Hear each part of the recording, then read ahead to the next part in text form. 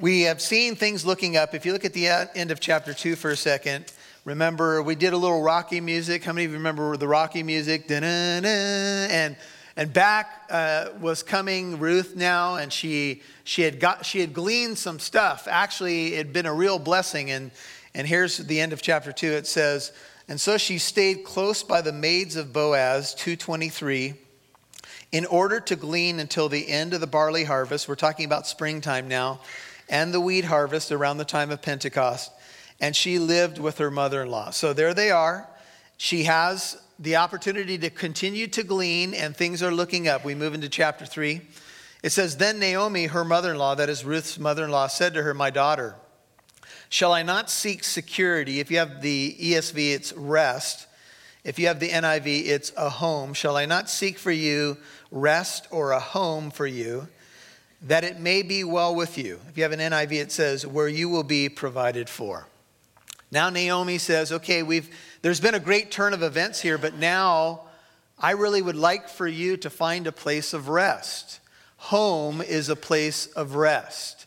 I was listening to Ravi Zacharias this morning, and he was talking about the death of his mother, that she died at 57. And he said it was very difficult for him, and he kept saying, she's gone. And he kept saying, his father had asked him to speak at the service, and he said, I don't know if I can do that. She's gone, she's gone, she's gone. And finally, the Lord impressed upon Ravi's heart, gone where? You need to add a word to she's gone. Gone where? You see, the Bible says to be absent from the body, this is the literal language, is to be at home with the Lord. Jesus said, I go and prepare a place for you. Jesus is preparing a place for his bride. That's what you are. He is preparing a home for you. To be absent from the body is to be at home with the Lord. I said something, I stole it from somebody else. I've been hearing it bounce around the church. I said it, I think, Wednesday night or the one before. I said, everybody wants to go to heaven, but nobody wants to die. Just think about that for a second. It'll sink in. Look, none of us are trying to rush our exit from this planet, but we all know unless Jesus comes in our lifetime, the way we're going to end up in heaven is through death. And so she says, I want you to find rest now. You're a young woman, and you and I could maybe hang out for the next decade, but this is not the best of all scenarios. I want to find a home for you. I want you to have a husband. Originally, when we saw the first part of this story in chapter 1, Naomi was so beat up by the devastation and loss, and they were in the land of Moab, that she told her 2 daughters to stay there. In essence, she said, you'll have an easier time finding a husband here than you will if you go with me. I'm not exactly swimming in the blessings, if you haven't noticed. And so Orpah, literally, her name means to turn the neck, left. She went back to Moab. She went back to the things that she was used to, the comfortable things, and back to the gods of her people, which was Chemosh and others, which were pagan gods. But Ruth said, no, I'm going with you. Where you live, I'm going to live. Where you die, I'm going to die. Your God will be my God. Your people will be my people. A beautiful statement of faith. And now, as the story unfolds, we see that rest is around the corner. Sometimes when we come to Jesus Christ, we get the idea that life is just going to be easy street. And sometimes we hear preachers say, just come to Jesus and pretty much all your problems are going to be solved. And then some of you have come to Jesus and you had more problems than you've ever had before. And you're like, hey, was there some fine print I didn't read here? What exactly is going on? Well, what's going on is we're in a battle. The enemy wants to keep you distracted from true rest. But the battle belongs to the Lord. And now these women, they've gone through difficulty and struggle. The word rest, look at verse 1, is a Hebrew word which means a condition of rest or a place of rest. Have you found a place of rest? Are you resting in Jesus Christ? The Bible has 2 big themes for rest. The rest of creation, when God was finished creating, he rested on the 7th day. And he sanctified that day. And the second rest that the Bible teaches is the rest of redemption. There's the rest of creation. God was finished with what he made, and he saw everything was good, and he rested on the seventh day. And the rest of redemption is now what is offered to the people of God. Redemption is now complete in the sense that your sins been paid for, and now we can enter into the finished work of Christ and rest. You don't have to strive to be saved. Salvation is a gift from God. Amen? But we do have to do something, and that is to enter into his rest. And so here is Naomi with a heart for her daughter-in-law, and here's what it is. She says, I want to find a place of rest for you. I think all of us as parents, when we think about our kids, we want them to find a place where they're at peace. We want them to find a home and a security when they're at peace. And in the ancient world, parents were very much involved in arranging marriages. How many of you think that should return? All the parents raised up their hands. All the young people are like, no, oh no. No, no, no, no. But this is what she's basically saying. I want you to find that place of rest. I want you to find a good man. I want you to find a home. In Revelation 5, we were looking at this great scene in heaven where Jesus is depicted as a lamb, as if slain, but standing. And John sees him, and the scroll is in the right hand of him who sat on the throne. And the scroll represents the title deed. And when there's a universal search done for someone to open the scroll, look into it, and break its seals, no one's found in heaven and earth and under the earth. And John begins to cry. He begins to weep. And one of the elders comes up to him and says, stop weeping, John. The Lion of the tribe of Judah has overcome to open the scroll and to break its seals. And I mentioned to the crowd on Wednesday night, you may want to go back and look at this message, that our redemption is already, this is what theologians categorize it, it's already but not yet. We are saved. There's nothing that we can add to the finished work of Christ, but there's a not yet sense of our redemption. That is, we have not experienced the redemption of our bodies yet. Can I get a witness? Amen. This planet has not experienced its final redemption. It's going to be made new as well. This planet, personified in Romans 8, knows that when the sons of God are revealed in resurrection, it is going to get its makeover too. And so there's a not yetness, if you will, to our redemption. We are saved, but God hasn't done everything that he's going to do yet, but he's going to. And this is where these ladies find themselves. There's a promise. There's this great man named Boaz. Mother-in-law has said to Ruth, you've hit the jackpot. He's a family member. He's rich. Ricardo Montalban is what many people think he looks like, at least a few. Right? Good looking, strapping, right mixture of gray in with the dark hair. No products back in the day, so it had to be natural. Right? And all of a sudden, things are looking up. And so what are these two ladies to do? Well, Ruth takes the initiative, Naomi takes the initiative. Ruth did in chapter 2 by going out to glean. But now Naomi says, now is not Boaz, verse 2, chapter 3, our kinsman, with whose maids you were? Behold, he winnows barley at the threshing floor tonight. You could see it in her eyes. Matchmaker, matchmaker, make me a match. Right? I know where he's going to be tonight. This is the famous Jewish mom. I've got a wonderful plan for your life. All you got to do is listen and execute it and obey. I know where he's going to be, at the threshing floor tonight. Now, a little time has gone by, and all of a sudden the scene shifts to this threshing floor. You might ask the question, what is a threshing floor? Man, I live in Corona. I don't know anything about threshing. Well, the threshing floor was a place where they would take the grain after they had harvested the grain, and they would lay it on the ground, and they would often have this threshing floor up on a hill. And they would take animals or some sort of combination of animals with instruments. And when you read on the threshing floor, they say that they would take animals or they would take hammers, but more likely animals. And they would have a combination of something that would scrape itself over the grain. And it would begin to break up the grain.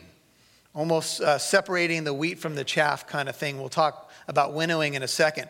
And some say that they would put little kind of metal objects on the bottom. Some say it was nails that actually dragged across the grain. The word holy is an interesting word in the Bible. The word holy in the Hebrew picture language means that which comes out of the threshing floor. Think about that for a second. The only way that you can be holy is for God to separate the wheat from the chaff. And if you haven't noticed, that's what he's doing in your life. These women are good pictures of this process of threshing. Sometimes threshing feels like thrashing. Can I get a witness? Sometimes we feel like we're that grain and the nails are going over us and we're like, ow, ooh. And then the winnowing process is interesting because they go in there with something like a pitchfork on the top of the hill in the afternoon breezes. And they take what's been kind of knocked around and they start throwing it up in the air.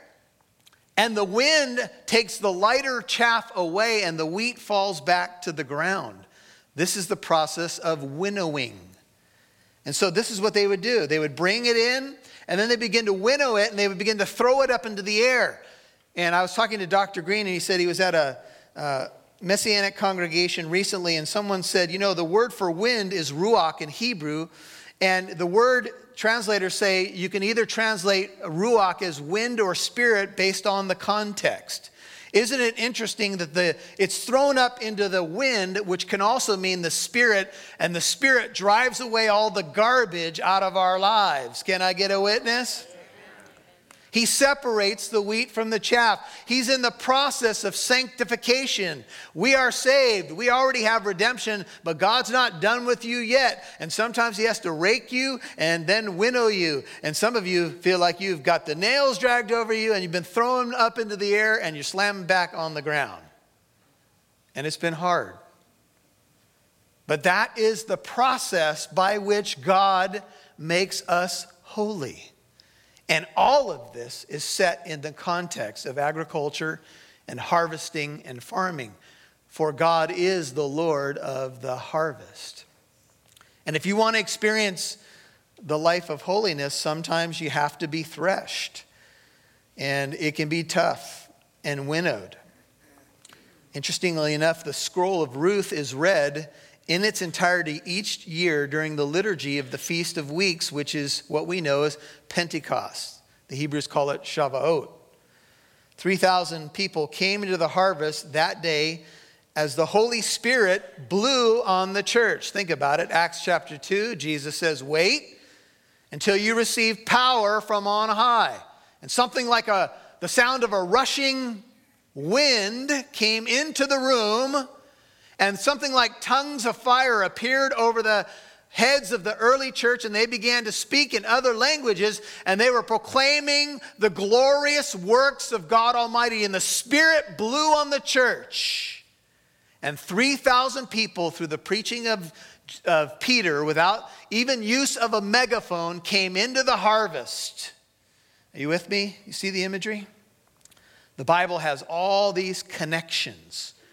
All this is the work of the Spirit.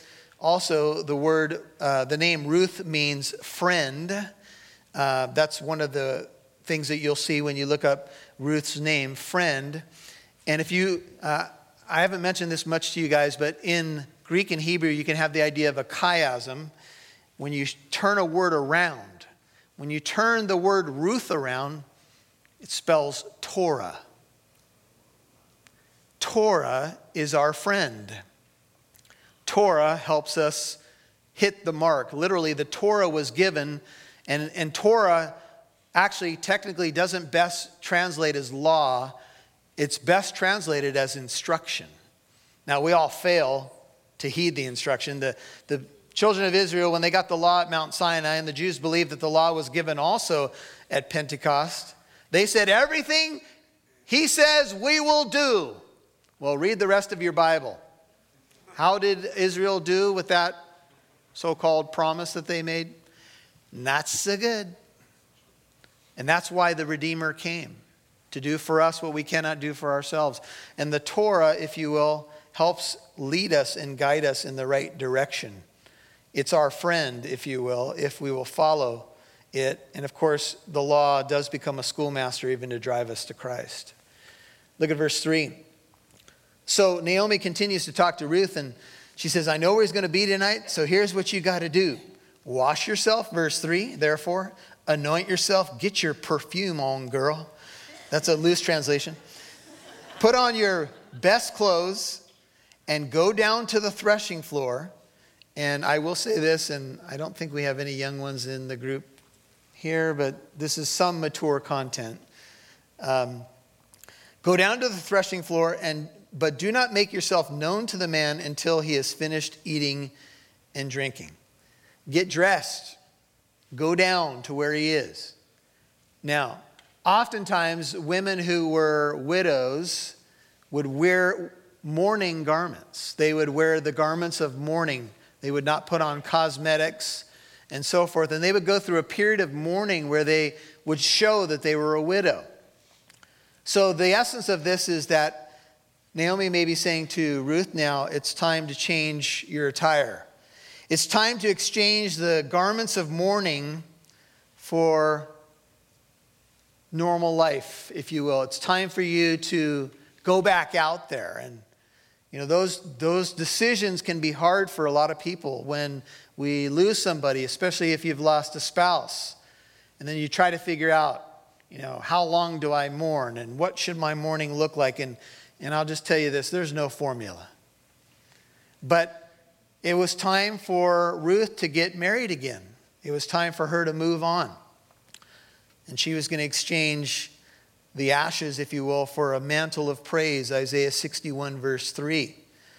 Warren Wiersbe says, Christian living means that we take off the grave clothes of the old life and put on the grace clothes of the new life. We put on the Lord Jesus Christ. We walk in the victory that he has given us. We cleanse ourselves.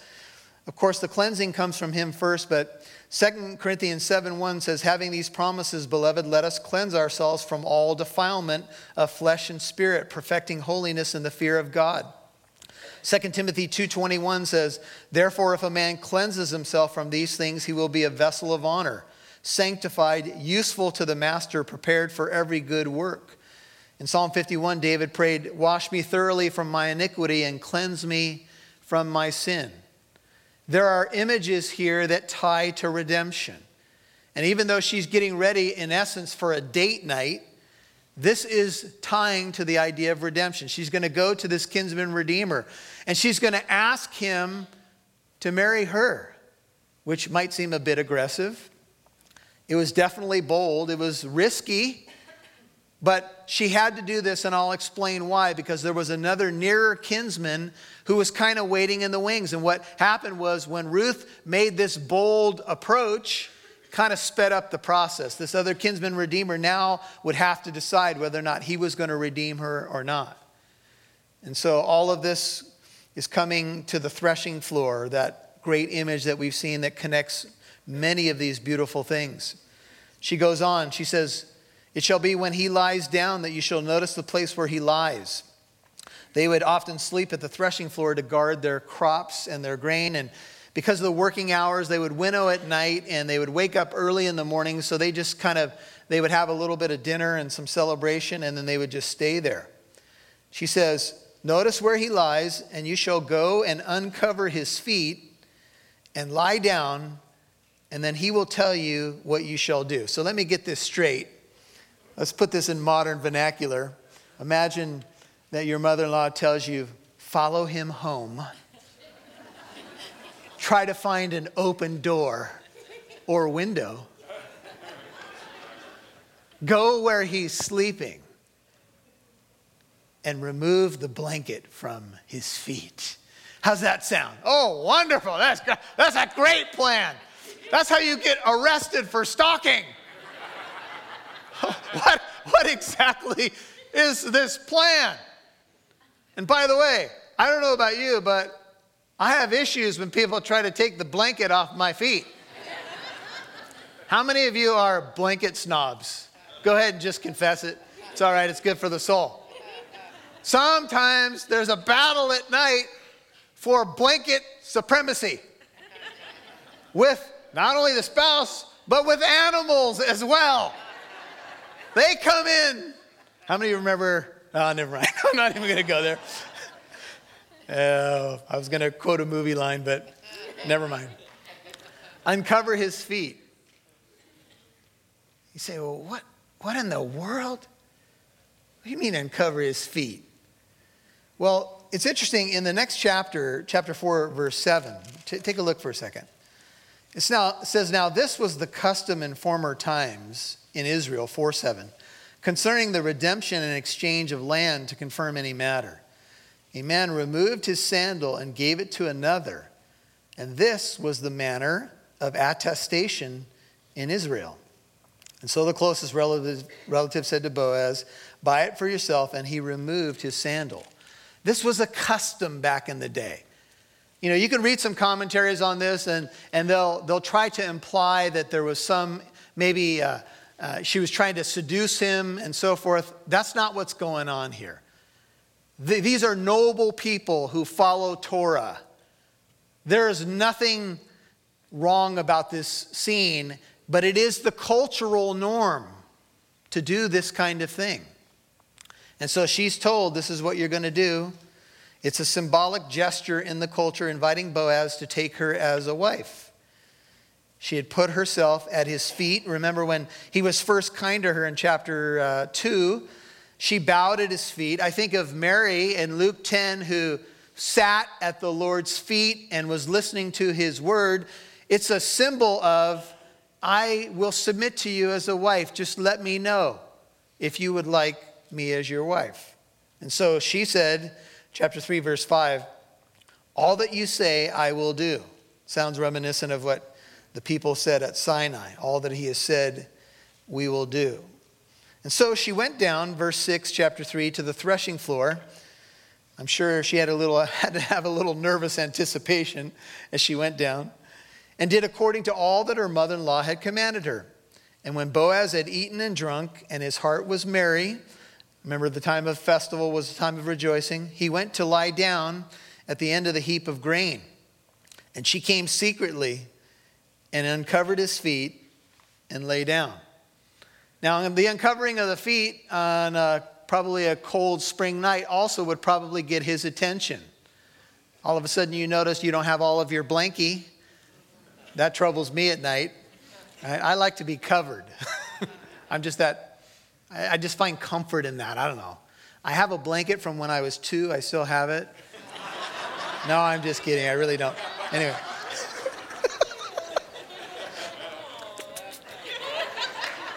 That was just for the video, folks. Anyway. Yeah. And it happened in the middle of the night that the man was startled. And so you can imagine. And remember, he likes her. So, you know, they've had a big work day, and they've had a nice dinner, and they've, you know, enjoyed the time of the festival, and all of a sudden he sleeps, but he notices his feet are a little cold. And so in the middle of the night, the man, he was startled, and he bent forward, probably to fix his blankie, and behold, a woman was lying at his feet. Now, you could imagine that, you know, I'm sure startled is a pretty good word, right? But I would imagine also that this woman, Ruth, has been on his mind and heart probably every day. Because we all know that when we first have the prospects of a relationship and it's new and exciting, all you can think about is that person. Even when you're in class, you're just drawing hearts on your paper. And you write his name down. Oh, he's my champion, my hero. Right?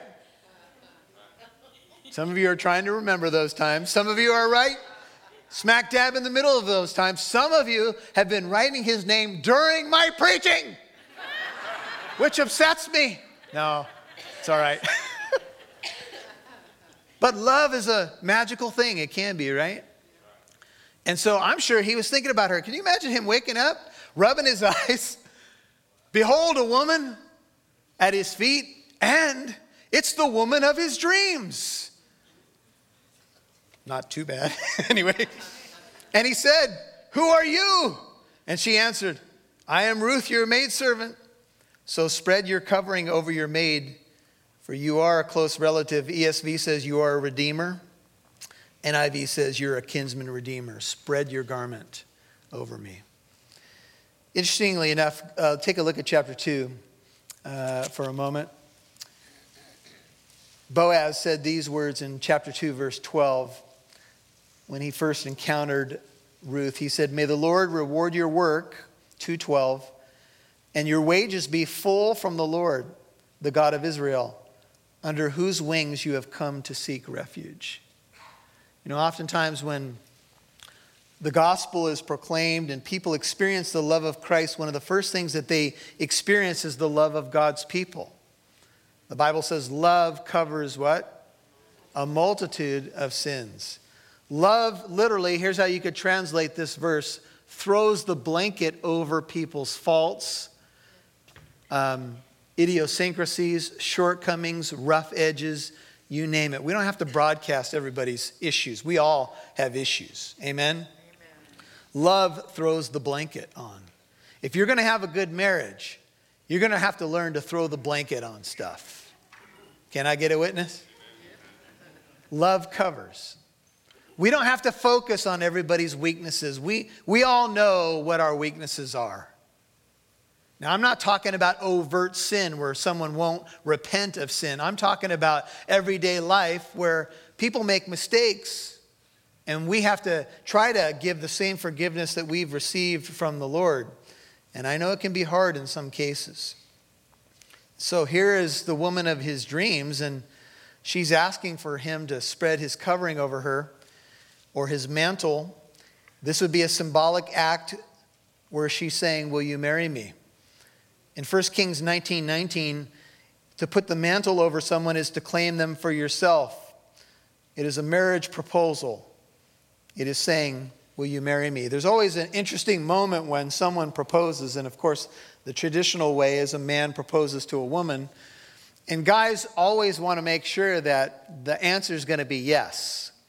Have you ever seen a time where a marriage proposal is given and the woman says, whenever there's any hesitation, you're like, uh-oh, this may not go well. How many of you have seen people who do it on the stadium screen? And he gets down on his knee and presents the ring. And if she says no, that's a bit of fame that I wouldn't be looking for. But anyway, I mean, she's risked everything. She has an idea that he's interested, but does she really know for sure? In Ezekiel 16:8, God, who is the Goel of his people, the Redeemer, the kinsman redeemer of his people, says, Ezekiel 16:8, when I passed by you again, I saw you. Behold, you were at the age of love, and I spread the corner of my garment. Literally, this could be translated, I spread my wing or the corner of my garment over you and covered your nakedness. I made my vow to you and entered into a covenant with you, declares the Lord God, and you became mine. Ezekiel 16, verse 8. So he responds, he says, verse 10, may you be blessed of the Lord, my daughter. He calls her that because she's younger. You have shown your last kindness to be better than the first by not going after younger men or young men, whether poor or rich. You have shown your hesed to me, your kindness, your loving kindness to me, and you were kind to your mother-in-law, and you followed her in difficult circumstances, and that was your first kindness, and that spoke of your noble character. But now your second kindness is even more exciting to me, because instead of going for younger men, and you had options, you came here tonight. And she did have options. And by the way, her options in Bethlehem would have been a younger man potentially, but there were only a couple of men who could redeem her, but not just her, Naomi as well. You see, Ruth is thinking wider than just herself, and that's what love does. She's seeking the redemption of not only herself, but an heir, and chapter 4 will show us that an heir is going to come from this relationship, by which that heir will be put into Naomi's family line. And this is the way it worked in Israel. And redemption will take place. It's an act of sacrifice. Love is, by virtue of what it means in the Bible, love is sacrificial. Love sacrifices. Whenever you're in a relationship with anybody, you find that out, that love is going to demand on you some of the greatest sacrifices that you'll be asked to make in your life.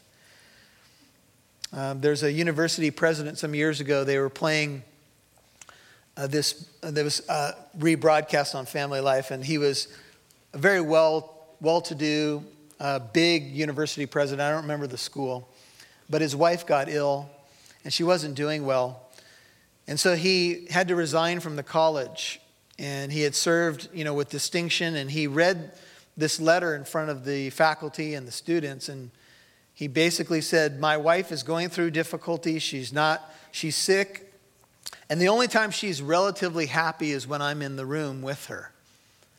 And I made a commitment, I made a vow that I would love her in sickness and in health. I would love her through good times and bad, till death do we part. And then he said, you know what? What I'm saying to you is nothing noble. This is what I committed to. And she has supported me over 30 years of being in education. She has been by my side, and now I'm going to be by her side. And whether it's 10 years or 30 years or even more, he said, I could never pay her back for what she's done for me. That is love. That's what love does. Love is willing to blanket and cover. And it's something we have to learn. It's the love of God. And so he says, my daughter, verse 11, don't fear. Fear not, says the King James. Jesus often said that to his own followers. I will do for you whatever you ask. For all my people in the city know that you are a woman of excellence. A woman of excellence means strength or nobility. Proverbs 12:4 says, an excellent wife is the crown of her husband, but she who shames him is as rottenness in his bones. Proverbs 31:10, a chapter that troubles many women, says, an excellent wife who can find? For her worth is far above jewels. Proverbs 31:10. An excellent wife is what I have on the front row right here. And she is an awesome lady. An excellent wife who can find? I found her. Do you know in the Hebrew Bible, in the order of the books in the Hebrew Bible, the book of Ruth follows Proverbs 31. Proverbs 31 is the last chapter of the book of Proverbs. And the book of Ruth answers the question, an excellent wife who can find? Boaz found her. Amen. She is the answer to the question. And she's a Moabite woman.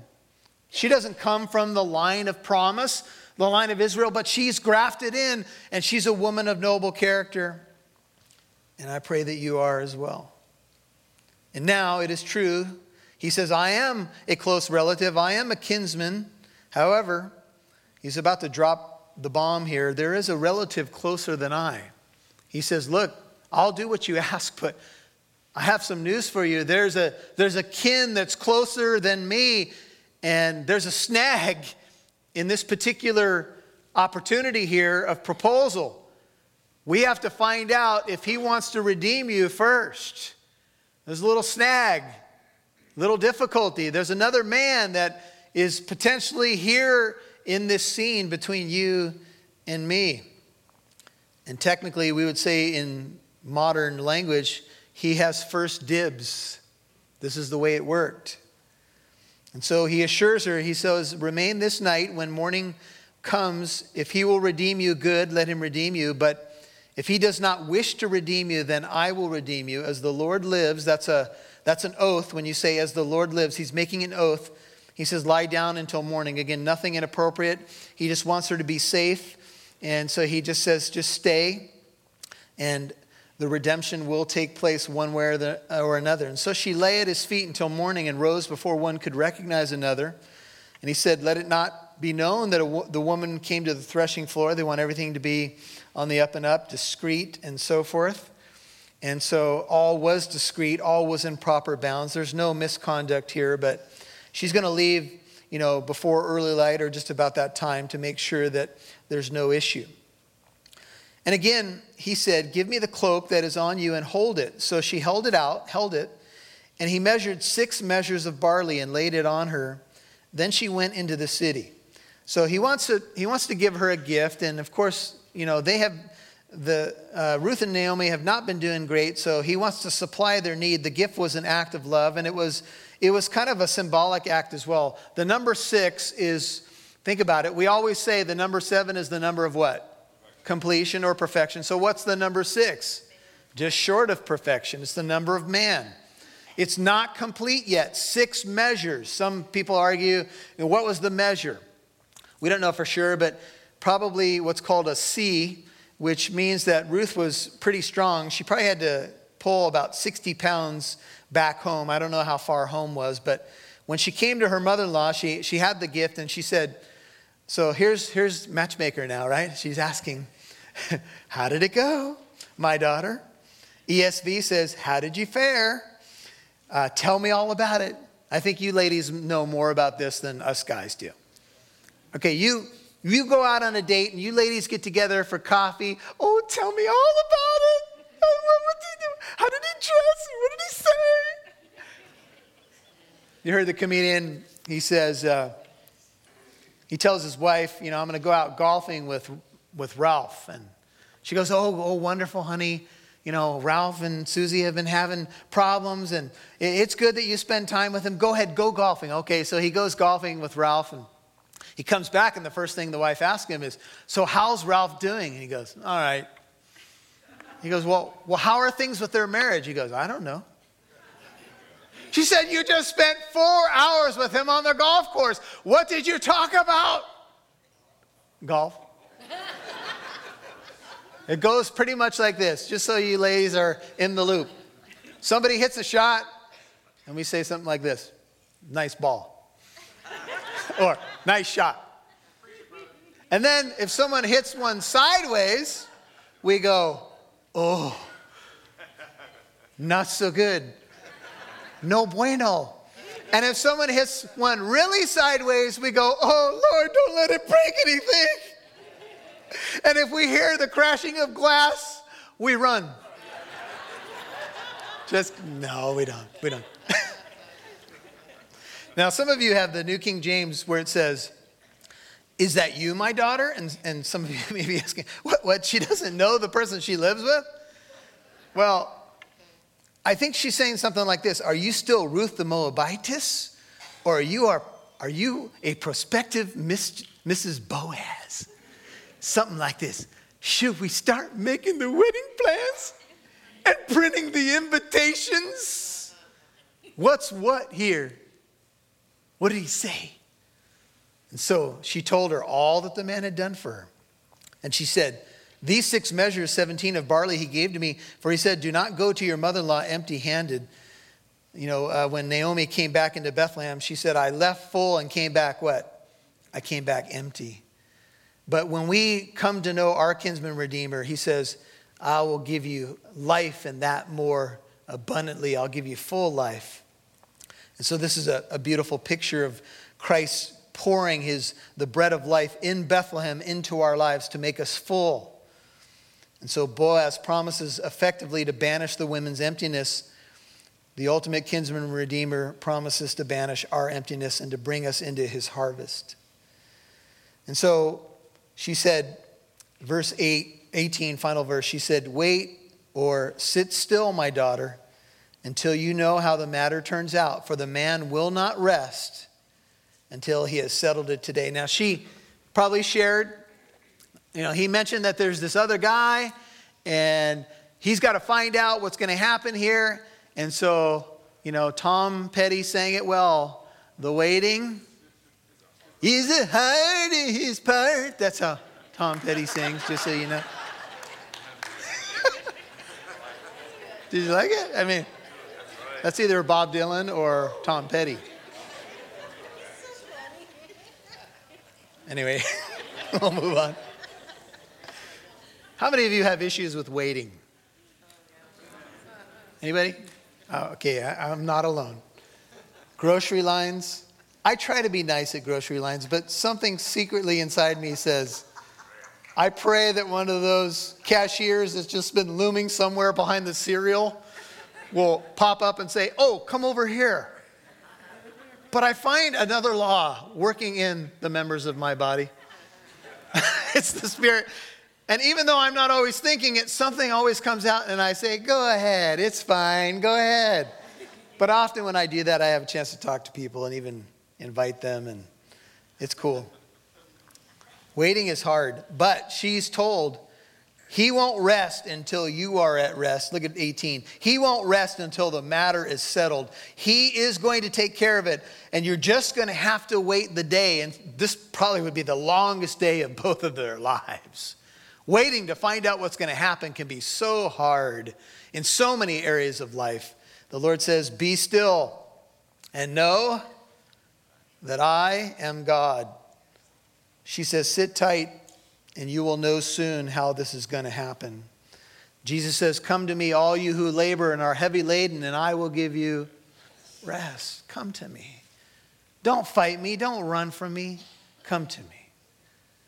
Father, as we think about this great story of redemption, the kinsman redeemer, and all the beautiful imagery, it's so just true to life. These stories are just so real, and they are real. They point us on many levels. There's practicality here. There's stuff about just life and how it goes, but there's also just rich, deep spiritual significance here, Lord, about a kinsman redeemer who is the bread of life, who will always satisfy the deepest desires of our souls. And Lord, that is to know you, and you didn't rest until you paid our redemption. You said, it is finished.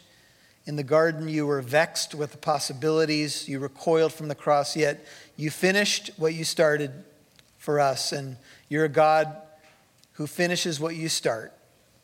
He who began a good work in us will complete it until the day of Christ. Lord, we're going to turn to your table. We're going to remember the matzah. We're going to remember the juice, the wine, and we're going to remember that this goes much deeper. The matzah represents the innocent lamb. The juice represents his shed innocent blood for us, to redeem us, to buy us, to cover us, to cleanse us, to say to us, will you marry me? Thank you that we are the bride of Christ. And you have loved us with an everlasting love. And as we come to this table, we want to remember how much you loved us. You loved us perfectly. And as we partake of these symbols, Lord, we do want to go deeper with you. We want to trust you more, rest in you more, and live out our faith in active ways to tell other people about the good news of the bread of life. And I pray your blessing on these precious people, Lord. You know where each one of them are at spiritually and otherwise, and I pray you'll touch them, minister to them, strengthen them in every way. And I pray that in Jesus' holy name. Amen.